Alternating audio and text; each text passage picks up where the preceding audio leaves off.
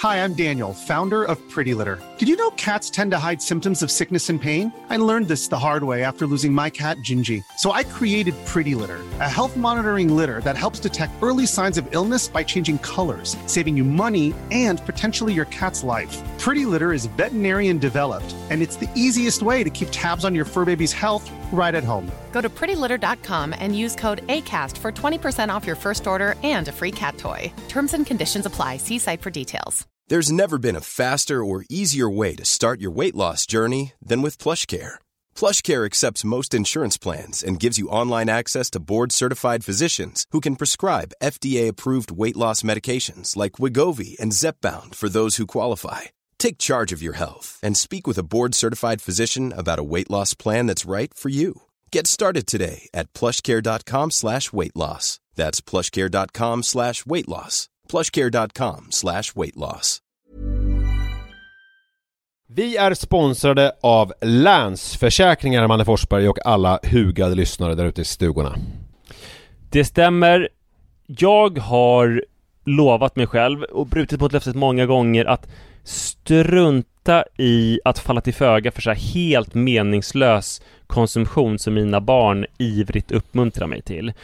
Förr i tiden så var det liksom i butiken, det här som var framme vid kassalinjen, någon typ serietidning som var helt onödig och som de trodde att de var intresserade av men var för små för att bry sig om sen, eller någon liksom plastleksak, eller och nu är det kanske liksom Swish till någon mascara fast de har 30 stycken redan som ligger i drivor på badrumsgolvet. Och jag har räknat på det att om jag har bränt 1000 kronor sen barnet föddes på den här meningslösa konsumtionen i månaden, så hade jag kunnat spara ungefär 100 000 kronor var till Iris och Rut. Ja, otroligt. Alltså det hade ju varit sköna pengar för dem att ha. Ja, det är mycket i livet som förändras oavsett vad man liksom säger till sig själv eller inte. Och då finns Länsförsäkringar där som trygghet. Jag vill tacka Länsförsäkringar för det här, eller vi vill göra det. Och så vill jag också säga att ni inte får glömma att Länsförsäkringars bank kan hjälpa dig med både lån och sparande. Tack så mycket, Länsförsäkringar. Hallå och varmt välkomna ska ni vara till Pappapodden möter, det andra i ordningen. Idag träffar vi krönikören och frilansjournalisten Andrev Walden som skriver så bra krönikor att han i år, eller förra året blev nominerad till Stora Journalistpriset inom kategorin Årets röst. Han har en sambo som heter Lisa och 2 barn som heter Jack och Julian som är 4 och 6 år gamla. Jag envisas med att referera till hans sambo Lisa som hans fru, vilket tyder på någon slags konservativ ådra hos mig. Jag ber om ursäkt för detta, det var väldigt klantigt. Han är också väldigt gullig som inte rättar mig för detta pinsamma misstag. Han skriver väldigt kul om föräldraskap bland annat i sina krönikor. Det är därför han är gäst hos oss. Trevlig lyssning hörni.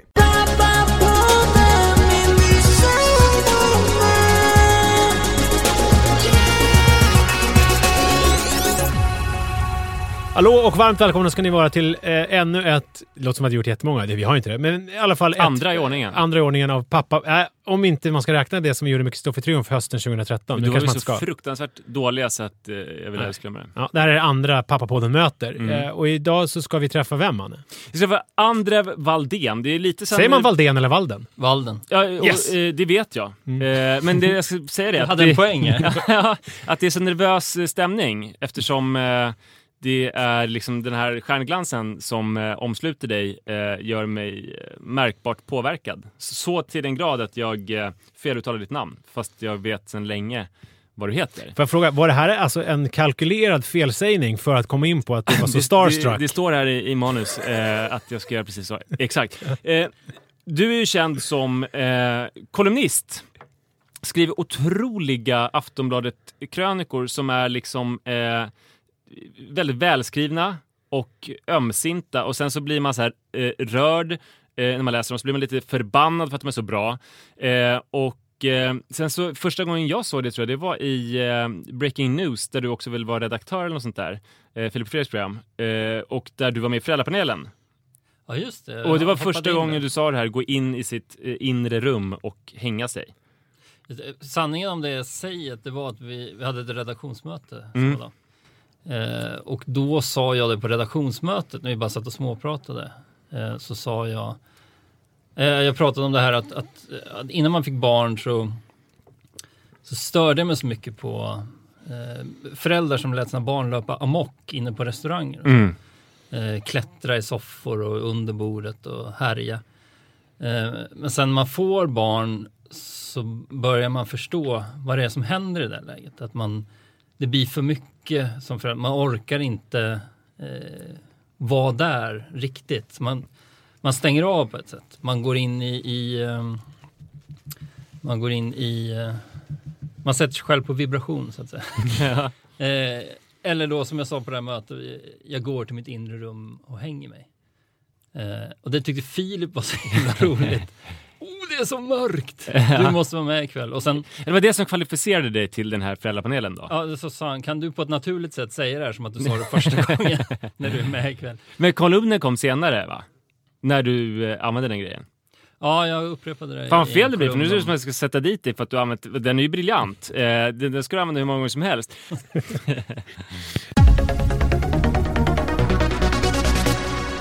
Jag ska prata lite grann om mörker och ljus. För att någonting som du verkligen lyckas med i ditt skildrande av föräldraskapet är ju att beskriva mörkret. Där när du hänger i ditt inre rum och barnen förstör installationer på Moderna Museet och sådär. Och du skriver om att de inte kan leka.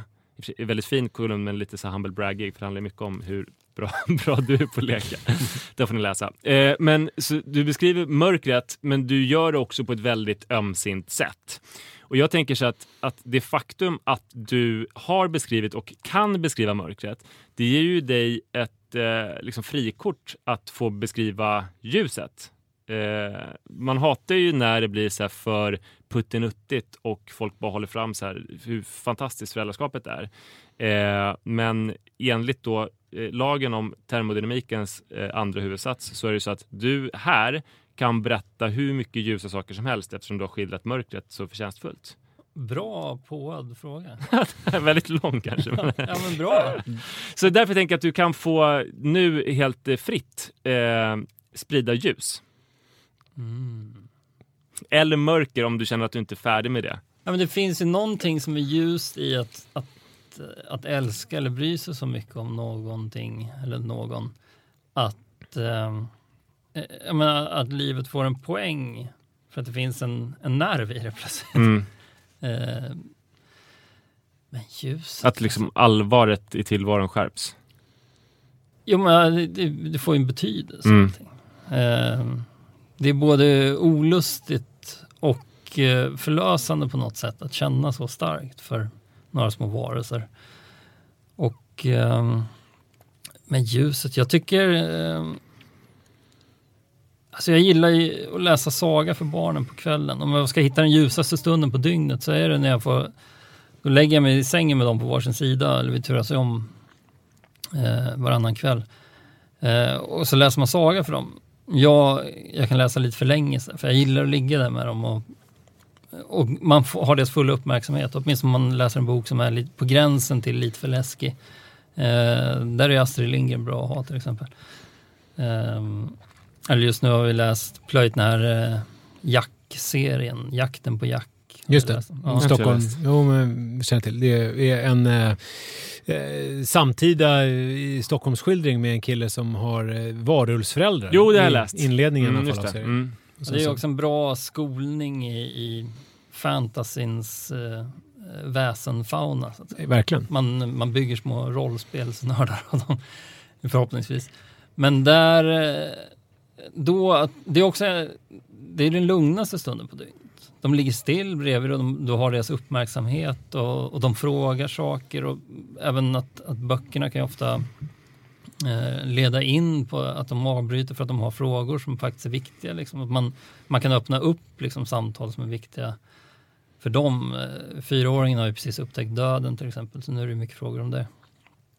Men det är också lite det här upphöjda lugnet som man får när man stänger av köksfläkten. För att man har gjort någonting väldigt jobbigt för att komma till sängen. Det vill säga jaga folk och borsta tänder och klä dem kläder och kanske smörja in dem med salvor och sånt. Det är belönande. Ja. Och sen nu för tiden är jag ju så trött också så det är så otroligt skönt när man släcker lampan och får somna med dem också. Man ställer klockan på 10. Sen vaknar man klockan 10 och mår skit. Men det var så skönt att somna med dem. Man mår skit för att man måste gå upp och göra saker. Men... Måste du göra saker då klockan 10? Alltså liksom... Ja, men jag kan inte gå och lägga mig så tidigt. Det är för mycket livstid som spills iväg. Nej, men jag tänker att det är mer livstid du ska använda. Förvalta livstid. Ja, du ska inte göra massa... Det är inte då att du sätter och då gör du dagens jobb typ eller någonting sånt. Det händer att jag måste jobba lite så. Men eller oftast är det bara att man går upp och så kollar man på tv-serier tillsammans. Just det. Men det är min ljusaste stund på dygnet skulle jag säga. När jag får läsa sagor för dem. Och mysa och de är lugna och behagliga. Hur gör du det rent praktiskt? För att jag upplever ofta att det är stressigt. Så att jag vill gärna ha det där myset. Men samtidigt känner jag så här, fan, du måste ju somna. Vi har inte tillräckligt med tid för att du ska hålla på och ställa alla de här frågorna och sånt. Att det finns en stress i det. Men lägger du dem tidigare eller skiter du bara i det fullständigt och bara kör på? Om det är fredag så vet jag På spåret har börjat och det är pausat på så här TiVo eller vad det heter. Och den pausningen håller bara en timme, sen låser den upp sig själv vid 9 så börjar På spåret ticka. Alltså. Okej. Och På spåret känns det en viktig ändå en vuxen stund. Just det. Att vi ska kolla På spåret och äta gott medan barnen sover. Men oftast så jag kan hitta ett lugn där. Det är enda gången man hittar lugn med dem. Det är så oerhört fart på dem. Så annars. Kan vi ta lite boktips? Jag vet att du ofta har pratat om Sandvargen. Ja, jag gillar Sandvargen. Jag med. Det är också en sån bok som öppnar upp för lite frågor. Och jag tycker att den är rolig. Det finns en varm humor i den. Jag tycker att Mats Strandbergs de här monsterböckerna som han skrev nu. Jag antecknar samtidigt här om du undrar varför jag tittar ner i mobilen. För jag behöver alltid tips. Boktips. Och Loranga-boken där samlade. Bra. Jag är en väldigt liksom, tråkig och anal människa som får lite panik av Loranga. Och varför då? Nej, men jag tycker det känns som att det borde vara right up your alley. Är det så? Och få spela ut alla de där karaktärerna. Jag hör ju alltid Toivo Pavlos röst när han är Loranga från när man var barn. Vilken fegis som måste hämta krigkniven bara för att det kommer lite tigrar, sa Loranga. Så jag försöker alltid göra min Toivo Pavlos. Nej, men jag tycker det känns som att titta på, vad heter det, Tobias och Morran. Att man får lite så här ångest. Men jag älskar i och för sig Tobias och Morran. Så att... Ja. Nej, att man får lite ångest över deras livsföring på något vis. Att det är lite för sjukt. Ja, men jag förstår. Att jag liksom ömmar för dem och tycker att det här känns inte bra. Jag tycker att Loranga är roligare än vad barnen tycker, tror jag. Men det är ju rösterna. Det är ju roligt att få göra vem är vem nu. Nej, Loranga är pappan och så är det Massarin som är det är också roligt tycker jag att man får säga att det är den tjocka lilla pojken. Ja. Alltså det är så mycket som är fel liksom. Det är spännande tycker jag med... Och sen går barnen och kallar varandra tjockis och så skäller man på dem. Ja. Du får säga så här. Och så har man just läst det i en bok. Men det är ju pappan som är roligast att göra. Han är ju för underbar. Det är spännande tycker jag med föräldraskapet hur mycket man utvecklas som högläsare. Jag minns när jag skulle läsa Emil och köttsoppan första gången som en otroligt svår högläsningsbok. Och det är så här... Det gick liksom inte långa... Det är den när han fastnar med... Exakt. Med soppskålen. Och problemet är att det är liksom väldigt långa, oviga meningar med så här inskjutna bisatser som typ bara kan läsas av Astrid Lindgren. Men så märker man att, så här, att när jag började läsa för barn så alltså man har inte läst så mycket högt. Det var en fruktansvärt dålig högläsare, men att det är någonting som man så här verkligen förfinar. Att det är en jävligt bra högläsningsskola, föräldraskapet. Så att man skulle typ vilja börja läsa på scener. Och... Men det finns också något lite det finns något smutsigt där i vilka böcker man tycker bäst om att läsa. Det är ju de böcker där som man känner att man är bra på att läsa. Så att säga, en bokserie som jag rekommenderar väldigt varmt är Kommissarie Gordon. Har du läst dem? Nej, det har jag inte läst. Kommissarie Gordon, det funkar i 4-årsåldern redan. Det är en kommissarie som är en padda och sen har han en mus är hon, va? Som är hans assistent som heter Paddy. Han döper henne till Paddy för det är det finaste namn han kan föreställa sig. Men är det svensk eller är det brittisk? Ja, det är svenskt. Och sen löser de mysterier i skogen. Men har du sluppit att läsa Lasse-Maja-böckerna? Nej. För jag säger slippa, för det är nog mitt tråkigaste att läsa Lasse-Maja-böckerna. Men barnen tycker väldigt roligt. Ja, de är så repetitiva och liksom... Ja, och så enkel plott, alltså man blir ju... Men det är jag tycker inte att... Gud vad elakt det här känns som... Vem är det som har skrivit Lasse med? Han heter Martin någonting, tror jag. Ja, om du lyssnar nu så får du bara stänga av öronen. Det är inte så... Jag tycker att humorn är inte så rolig. Nej. Men barnen tycker det är spännande. Men han kan trösta sig med att han har ju i typ 10 år varit den mest utlånade författaren på svenska bibliotek och får bara i liksom biblioteksslanten får han ju typ så här någon miljon per år. Han kan torka tårarna efter det på hoppet med sina pengar. Ja, och det ska man också säga att där är ju också filmadaptionerna tycker jag är jävligt bra. Alltså liksom, de har jag stor behållning av att titta på. Barnfilmerna om Lasse-Majas detektivbyrå. Det värsta tycker jag är Barbapapa-böckerna. Ja, fy fan. De har jag läst. Vedervärdigt. Ja, men de är också så slafsigt översatta. Ja, och konstiga. Ja. Alltså, de är konstiga på fel sätt. Det är inte Loranga-konstigt, det är bara dåligt konstigt. Nej, de är... Och jag har ju gömt, vissa böcker gömmer. Barnen gillar ju Barbapapa-böckerna. Barn har ju dålig smak. Ja, men så är det. Verkligen. Men har du problem? För min äldsta då, alltså han tycker att en viss typ av bok är läskig. Och det är ju när det är liksom jobbigt på ett känslomässigt plan. Vilket jag känner igen väldigt mycket hos mig själv. Alltså typ Astrid Lindgren som du nämnde inledningsvis. Det är jättesvårt för mig att läsa när det är så här Bröderna Lejonhjärta och Mio och Mi. Alltså när det är så här smärtsamt på ett sätt som är... och vill börja läsa Häxorna, Roald Dahl. Alltså den vill han inte, och inte för att häxorna var läskiga utan just det här med att mamman dog och allt det här. Han tycker det liksom är... Ja, Häxorna är faktiskt den enda bok jag kan komma på rak arm som vi har slutat läsa. För att det blev för mycket. Ja. Även för 6-åringen. Han tyckte att det var... jag kände också... Men det är... Fan, häxor, de äter barn. Och det... Roald Dahl är ju... Han har ju inte små spärrar i kroppen. När det funkar, då svänger det. Det är ju skitroligt att läsa. Ja. Men det kan ju också vara väldigt mörkt. Men det är också gamla saker. Hemma hos svärföräldrarna och hittar någon sån sliten rygg, någon gammal Mästerkatten-bok. Originalversionen så att säga. Så börjar man läsa för barnen som... Vad i helvete? Så man måste... vad säger man? Realtidskorrigera saker. Att den här jätten har spetsade spädbarn på pålar utanför sitt hus och sånt. Det är oerhört mörkt. Ja. Nej, många av de här bröderna Grimm är ju nedtecknade folk, inte skrivna för barn utan mer liksom någon slags forskningsarbete ju, att de tecknar ner gamla sägner. Ja, och som kanske ofta bottnar i berättelser som skulle skrämma barn från att göra saker som var farliga. Det var ett av verktygen lämna stigen i arsenalen. Man kunde slå dem och man kunde berätta om hemskheter. Vad som händer om man lämnar stigen. Ja, exakt. Men det här är ju jättekul med olika boktips. Så att Föräldraskapets ljus, det är alltså när de ska somna.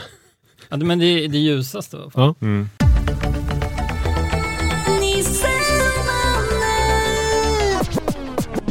Jag gillar ju liksom former när det är väldigt så här mallat. Så min fråga kommer inte vara så här lång och snygg som Mannes, utan jag vill reda ut olika saker. Så jag har tänkt ta reda på så här styrkor och svagheter som förälder genom att liksom spalta upp lite olika saker som man behöver göra som förälder och se liksom vad du är duktig på och vad du är mindre duktig på för att, jag vet inte, ringa in dig. Ja. Jag tänkte börja med hushållsarbete. Det är en ganska vid uppgift. Men styrkor respektive svagheter vad gäller hushållsarbete skulle du säga. En kompis sa något intressant som hade växt upp i en liknande tillvaro som min där med emellanåt ensamstående mor och lite kaos och lägre arbetarklass eller någonstans under klasstrappan på något sätt. Att hennes mamma städade hela tiden. Det var alltid städat hemma. Och när hon kom hem till kompisar, förmögna kompisar medelklassen eller övermedelklassen, så var det alltid stökigt på ett helt annat sätt. Och hon hade en teori om att det här vanestädandet varje dag blev ett sätt att hitta ordning i en tillvaro som i övrigt var kaotisk. Alltså när du inte kan betala räkningarna och du inte har några pengar kvar den 18 i månaden och så vidare, så blir städandet ett sätt att få struktur eller att ha kontroll över någonting i tillvaron. Det tyckte jag var en väldigt intressant teori, för att jag kan ju också, eftersom jag har låg stresströskel så gillar jag när det är städat, för då har jag kontroll över någonting. Min sambo är inte alls lika noga med att det ska vara städat. Har hon också en annan social bakgrund? Nej. Eller ja, hon kom inte från något trassligt hem. Så men var det ett stökigt hem? Var det... Förhållandevis stabil kärnfamilj. Ja. Arbetarklass, Karlskrona. Så att, men men jag tror att hon också utnyttjar det här lite genom att hon kan säga så att det gör ingenting om det står lite disk där. För att hon vet att det gör någonting för mig. Och då kanske hon också kan låtsas att det inte gör något för henne. För då vet man att jag kommer gå och ta den där disken. Jag tror att det finns utan att få något beröm, eftersom du gjorde det för din egen skull blir det ju då. Ja, precis. Men avkräver henne beröm? Nej. Och du känner inget liksom att det finns inte någon tagg i dig då? Alltså att du vill ha beröm ändå, fast du inte avkräver henne. Du gör det ändå, bara. Taggen finns där hela tiden. Det är det som är att leva i ett förhållande. I alla fall efter att barnen kommit. Det är ett lågintensivt krig, känns som. Men på ett plan, just runt sysslorna i hemmet. För att eftersom det är lite för mycket att göra hela tiden. Men du skrev ju om det där och du hade kommit på någonting som du kallar för OH-värde. Alltså där du hade staplat upp massa olika saker som görs i hemmet och vem som gör vad. Och då kom du fram till att du hade ett skyhögt OH-värde medan din fru hade ett jättelågt. Och det var då hon pratade om det där med att hon var projektledaren. Ja, precis.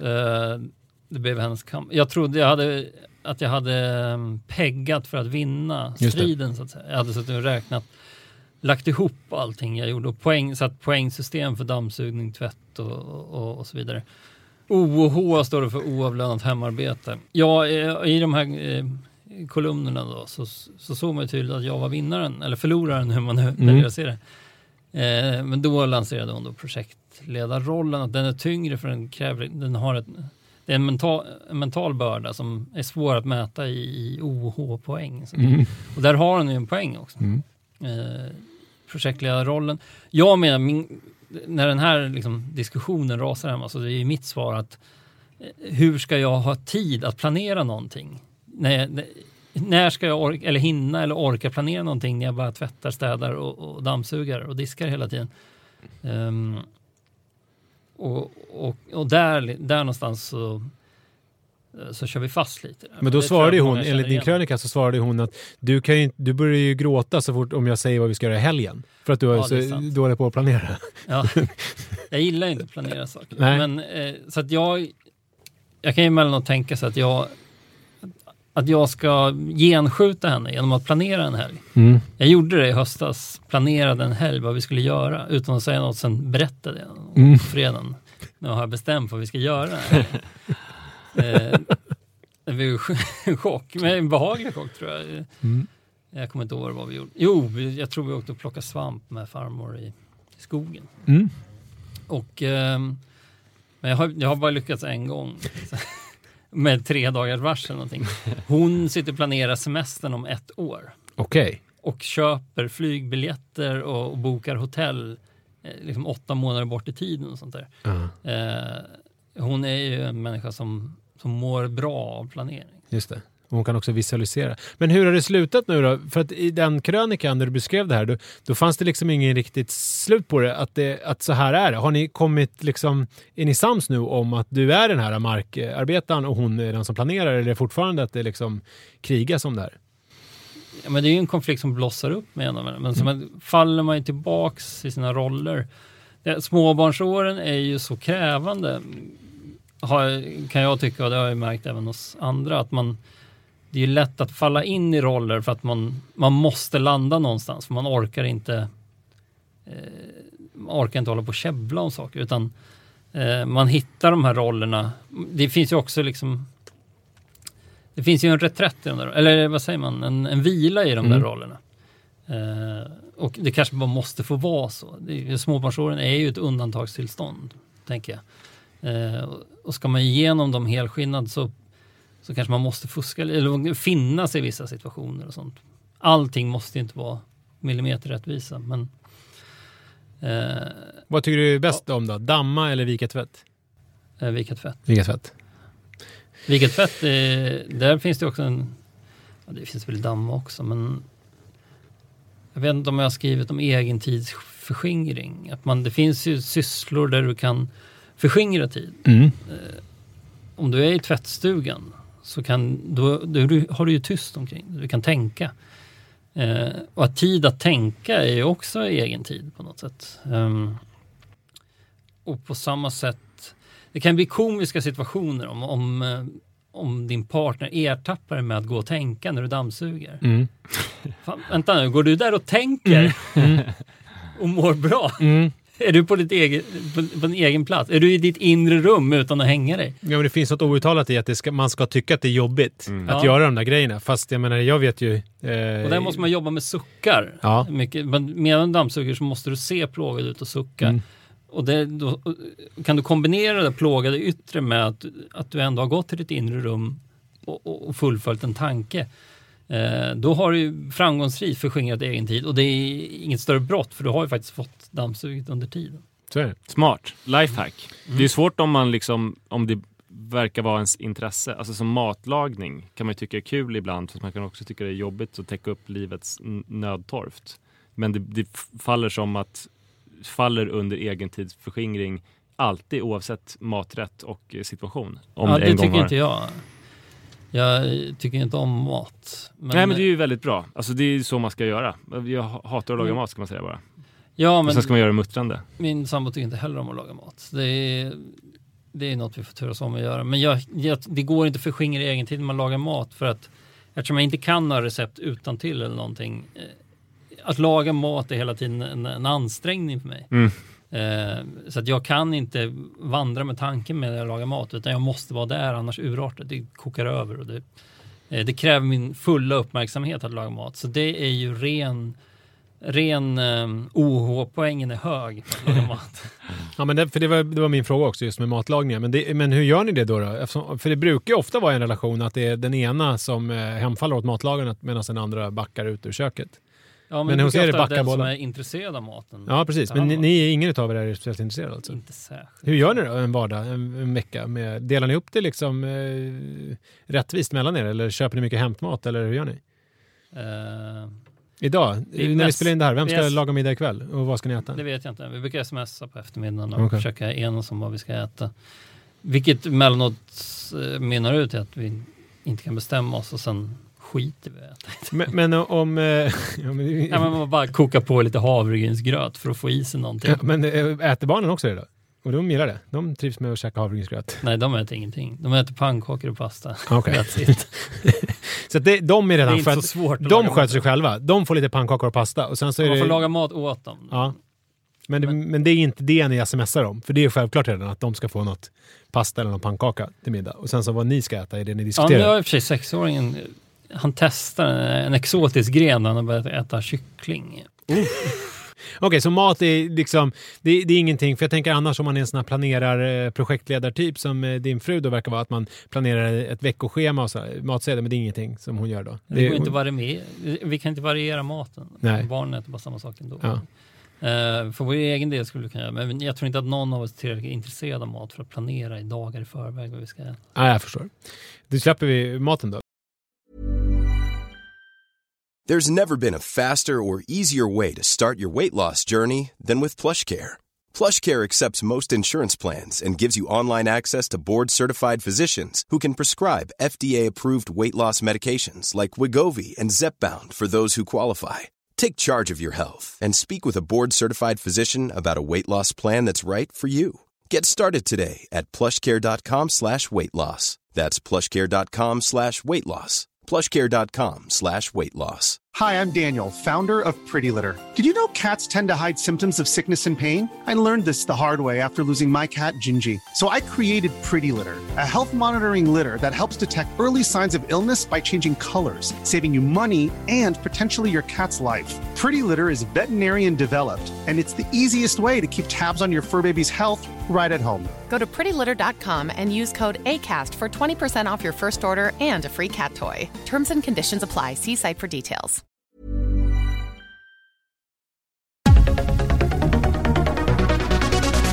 Leka med barn då? Det är ju en viktig grej som förälder. Är det styrka, svaghet? Jag tycker att det är en styrka att jag är bra på att leka med barn. Ja.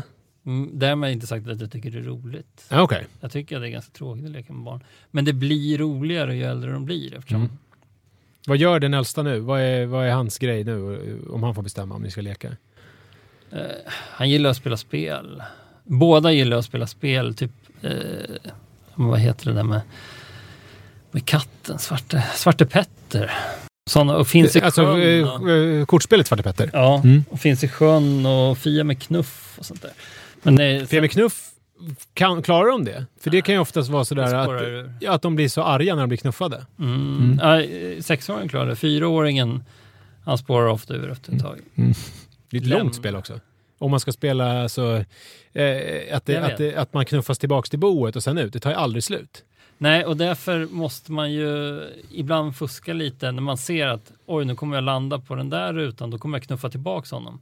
Det gäller ju att undvika att knuffa ut dem, för att då kommer partiet aldrig bli klart. Just det. Det låter som ett spel som man kanske ska undvika.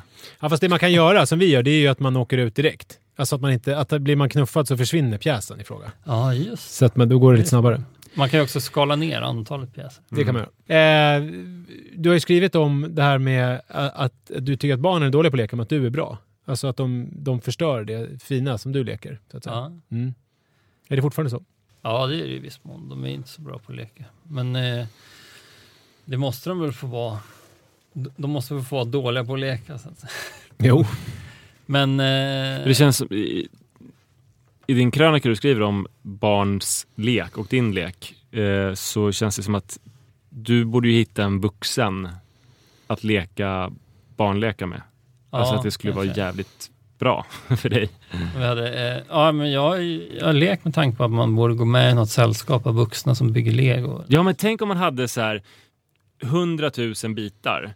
Jag skulle vilja bygga hus och sånt där, vet. Det skulle vara fantastiskt. Ja, men jag vill inte så här fribyggande, tycker jag inte. Men det ska vara ritningar. Alltså. Och sen göras enligt ritningarna. Det är ju kanske lite... Det kan finnas någon bokstavskombination i botten där, jag vet inte. Men det är någonting som... Jag blir nervös när de inte följer ritningarna. Men det måste man ju dölja. Det kan man inte visa för dem. Nej.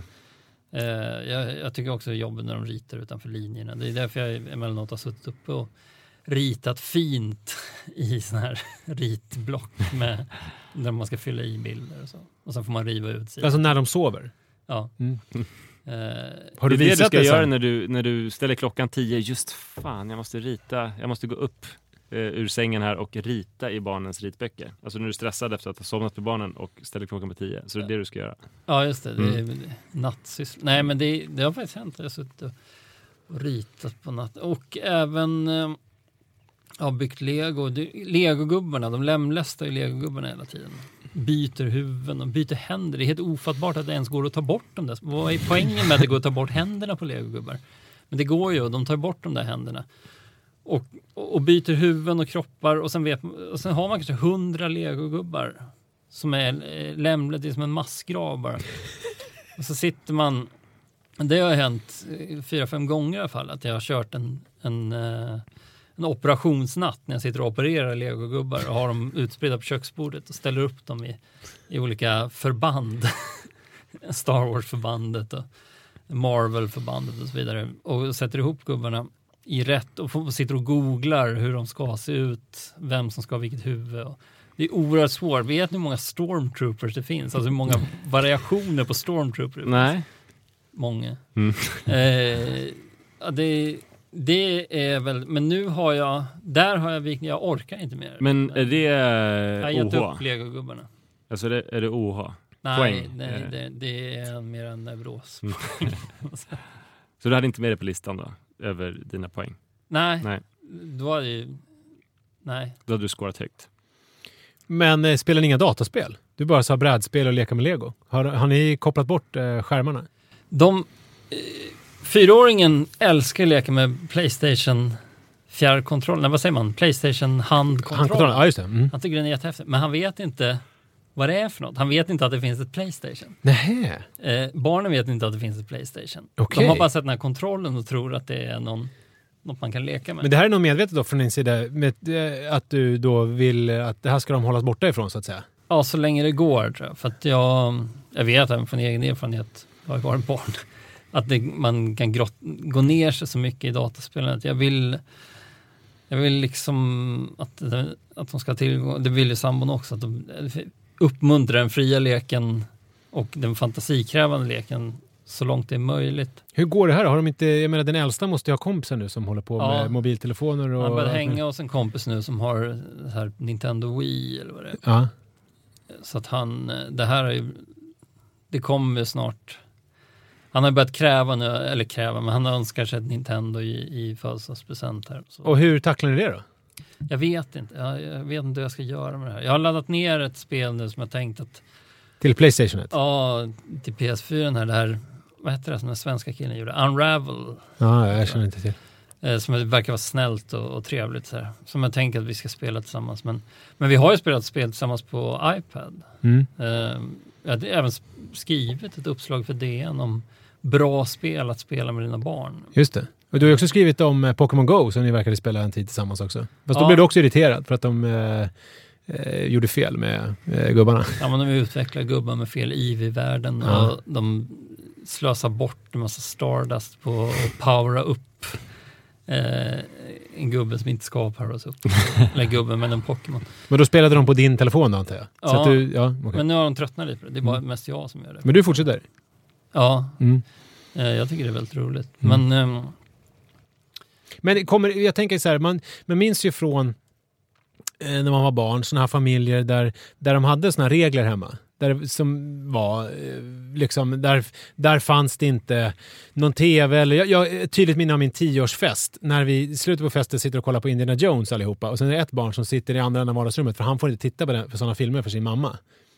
Det var ju ganska märkligt. Det var ju väldigt mörkt på alla sätt och vis. Alltså, jag minns det bara som, liksom, som ett barndomsminne så att säga.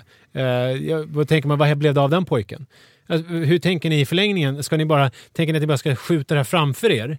För att de här olika mobilerna och allt det här, de kommer inte försvinna. De kommer ju komma. Men ni tänker att det kommer, eller hur tänker ni? Jag kan ju ha vilselett det här nu om det här lät som ett antroposofiskt hem. De har ju varsin iPad att spela på. Så att de har tillgång till spel. Det är bara att på PS4 eller motsvarande så är det är en högre nivå av spelande som jag vill vänta med att öppna den världen på något sätt. Att det är ju, de spelen är ju så bra. Alltså, jag sitter och spelar på nätterna.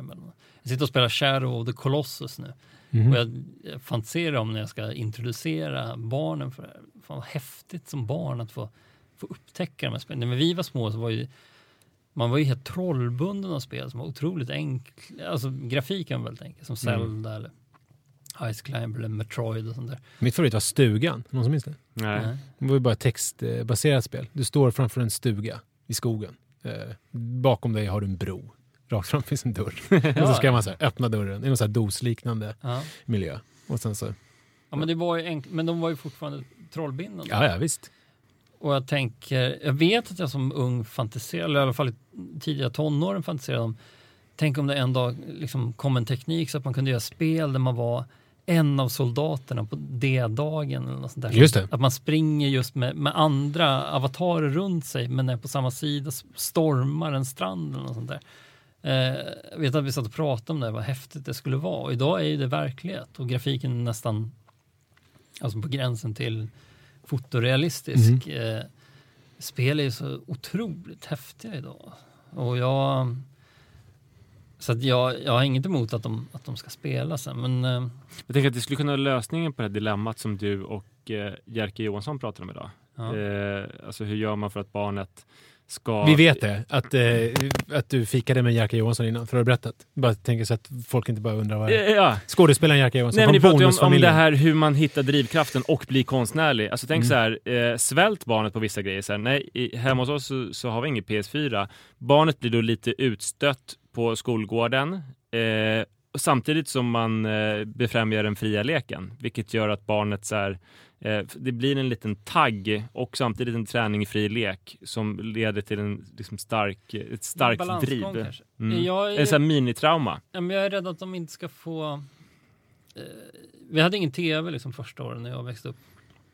Och jag vet kompisar fick se på V och sånt.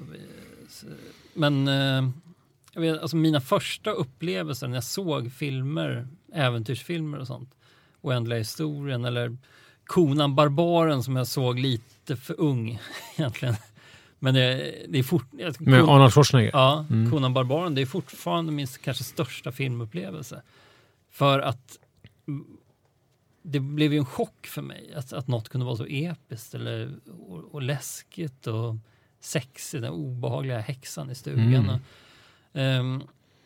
Det var och även hela liksom att en tjuv kunde vara hjälte, hela den där dramaturgin som man aldrig hade mött innan. Film blev ju så otroligt häftigt när man inte hade sett någonting. Våra barn har ju liksom Netflixats in i, de har ju liksom fått en mjuk tillvänjning vid filmundret så att säga. Och de har redan sett, vad har de sett? De har sett Narnia-filmerna nu till exempel. De kommer ju aldrig få den här chocken som man själv har upplevt, liksom växt upp i en hippiefamilj. Så man kan aldrig få den populärkulturella chocken när man konfronteras med den stora filmen. Men de kommer ju få någonting annat. Jag tänker att det är svårt. Jag tänker på min egen barndom och sen så ska jag på något sätt lägga den på mina söners. Det blir liksom, det går inte att jämföra. Alltså jag tänker att de lever ju sitt liv i sin tid som har någonting helt annat. Men mitt problem har ju varit att, för att vi har ju PlayStation och sådana, men att få honom att njuta av de här mer kvalitetsgrejerna som jag tycker det här är ju kvalitet, men han sitter hellre med telefonen och spelar någon sån här gratis buy-in-spel där man bara ska hålla på och köpa saker för 9 kronor och sitt jävla skitspel. Alltså jag har försökt förbjuda de spelen hemma. Ja. Hur går det? Ja, barnen, vi kallar det för lurspel hemma. Ja. Det har barnen lärt sig. Nej, det var ett lurspel. Grundregeln är ju att är det gratis så är det skit. På ett eller annat. Du kommer få betala i slutändan. Ja, det finns inga gratis luncher. Nej. Som Fredrik Lindström var inne på inom föreställningen också. Att det är aldrig gratis. Nej. Det är bara vänjas vid den. Och det är det ju inte. Och lurspelen är verkligen, de är ju direkt dåliga för barn. För de är frustrerande. Lurspelen bygger alltid på att det går enkelt i början och sen måste du börja köpa saker för att snabba på det. Liksom. De ska bygga någon stad. Liksom. Och så går det bra i början och sen måste de sitta och vänta i timmar på att de ska tjäna ihop pengar så att de kan bygga snowboardrampen eller vad det är. Och det där skapar bara frustration. Och det är varför vi valde att vila iPadsen lite nu. Eller införde nya regler kring iPadsen hemma. Är att de blir irriterade. Snarstuckna, otrevliga, osympatiska av de här spelen. Men sen finns det spel, det vill jag ändå säga. Det finns ju bra spel som är lugna och inte alls luriga. De kostar pengar ofta. Men det finns superbra spel. Men jag är så imponerad att du har en sån auktoritet att du kan få barnen att undvika de här lurspelen. Alltså jag kan ju prata för mycket som helst med min son om att han är mobilknarkare och att det liksom är dåligt och jag kan förklara allting. Han är skitsamma. Alltså, han kan inte bry sig mindre. Och det är som att det spelar ingen roll vad jag säger. Jag är helt tappat. Det spelar så stor roll vad jag säger heller. De ville spela de där spelen ändå. Men de har i alla fall lärt sig begreppet lurspel. De vet vad jag menar när jag säger nej. Det där är ett lurspel. Men om ni skulle komma hem till oss på middag och sen så sitter man och spelar som när han fyllde år, vilket var roligt för hans morbror som är helt gränslös hade köpt något teckenliknande spel. Så det var så här finish him! Och så satt de och spelade och sen var det liksom av blod. Ja, men typ. Och så satt liksom en hel klase barn runt omkring och så satt man och spelade där. Hur skulle ni hanterat den situationen om era barn? Skulle det blivit jobbigt då? Skulle det bli en jobbig stämning? Skulle ni liksom ja. Skulle ni ha stoppat barnen för att komma in eller hade ni pratat med oss och sagt så här, kan ni pausa det spelet medan vi är här? Nu öppnar det liksom dörren till en social situation. Eller en social ansträngning, anspänning om man säger. Vilket jag är oduglig på och det vet du om du har läst med att jag är extremt konfliktobenägen. Jag vågar inte ens ta ordet konflikträdd i min mun. Jag hittar på ett nytt begrepp. Jag har lyckligtvis inte konfronterats med den situationen riktigt. Men det kommer ju att komma det också. Jag vet och Elsa son är hemma hos kompisar och leker där det finns dataspel. Men då kan ni ju gömma er bakom att ni inte är där. Ja, vad man inte vet. Ja, men lite så. Men sen kommer de ju hem och kräver ditt och datt. Men Lisa, hon kanske är lite mer bestämd. Hade hon gått in, din fru alltså, hade hon gått in och sagt stopp och belägg? Stoppa matchen. Ja, hade hon gjort det? Ja, men det hade nog jag gjort. Eller hon, jag vet inte vem av oss. Men någon hade nog gjort det. Ja, om det var tecken. Finish him! Ja, men jag är ganska dålig på dataspel själv. Men då blir ju du samtidigt den här föräldern som sätter ditt barn i andra änden av rummet när de ska titta på Indien. Ja, precis.